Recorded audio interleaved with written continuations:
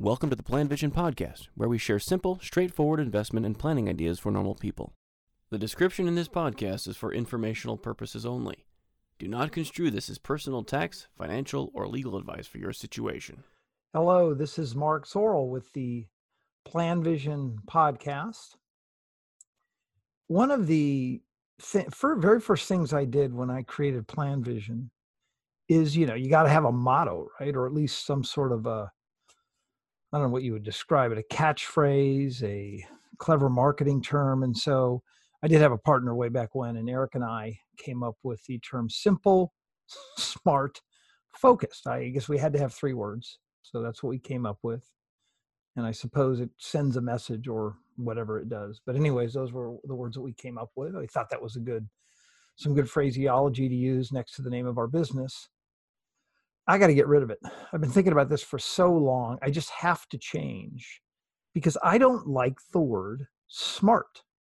I heard a podcast a few years ago. One of the first things the guest on the podcast said, or at least what they were referring to, is this idea that years ago in the financial industry, they were able to work with really smart people.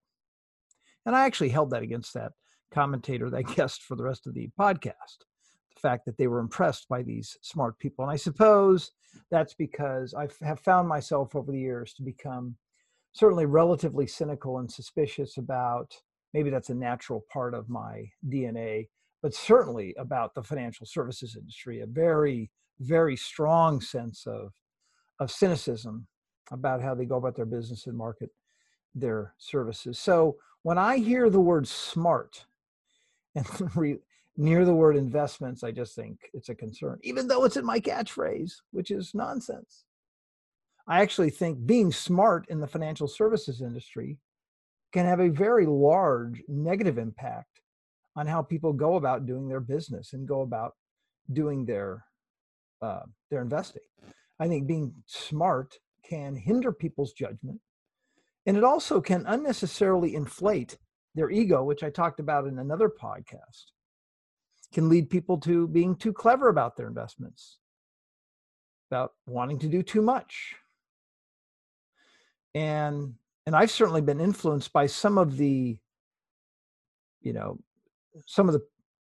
people in our popular culture, and even historically as a part of the culture, that have made comments about the importance and the value of simplicity. And many people look at simplicity as not being smart, as being the opposite of smart. Complexity is smart, and it's wise, and it's beneficial. So I don't know, if you do nothing, is that really smart?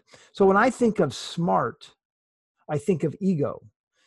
And what I've come to believe in the financial services world and when it comes to investing, I'd much rather be working with or investing my money or involved with people that are wise and humble. I think those are 2 far more important characteristics of a process or approach or the people that are thinking about putting together an investment plan.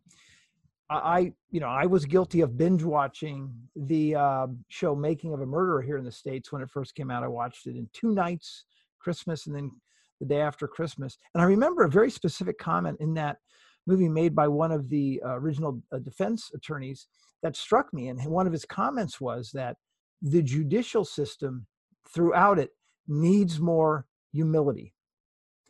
And I've come to believe that the financial services industry needs a lot more humility, a lot more wisdom than it currently has. And if you think about what John Bogle did at Vanguard, and if you think about one of the quotes, well, maybe you don't know the quote, but he was responsible for really integrating significant humility into the financial services industry with the whole model at Vanguard. And a great quote that he said, which I don't know if it's got a lot of publicity, was that he never realized the value from a marketing perspective of candor, which is very, very much a part of using wisdom and humility in how you go about doing your business. Thanks for listening to the PlanVision podcast.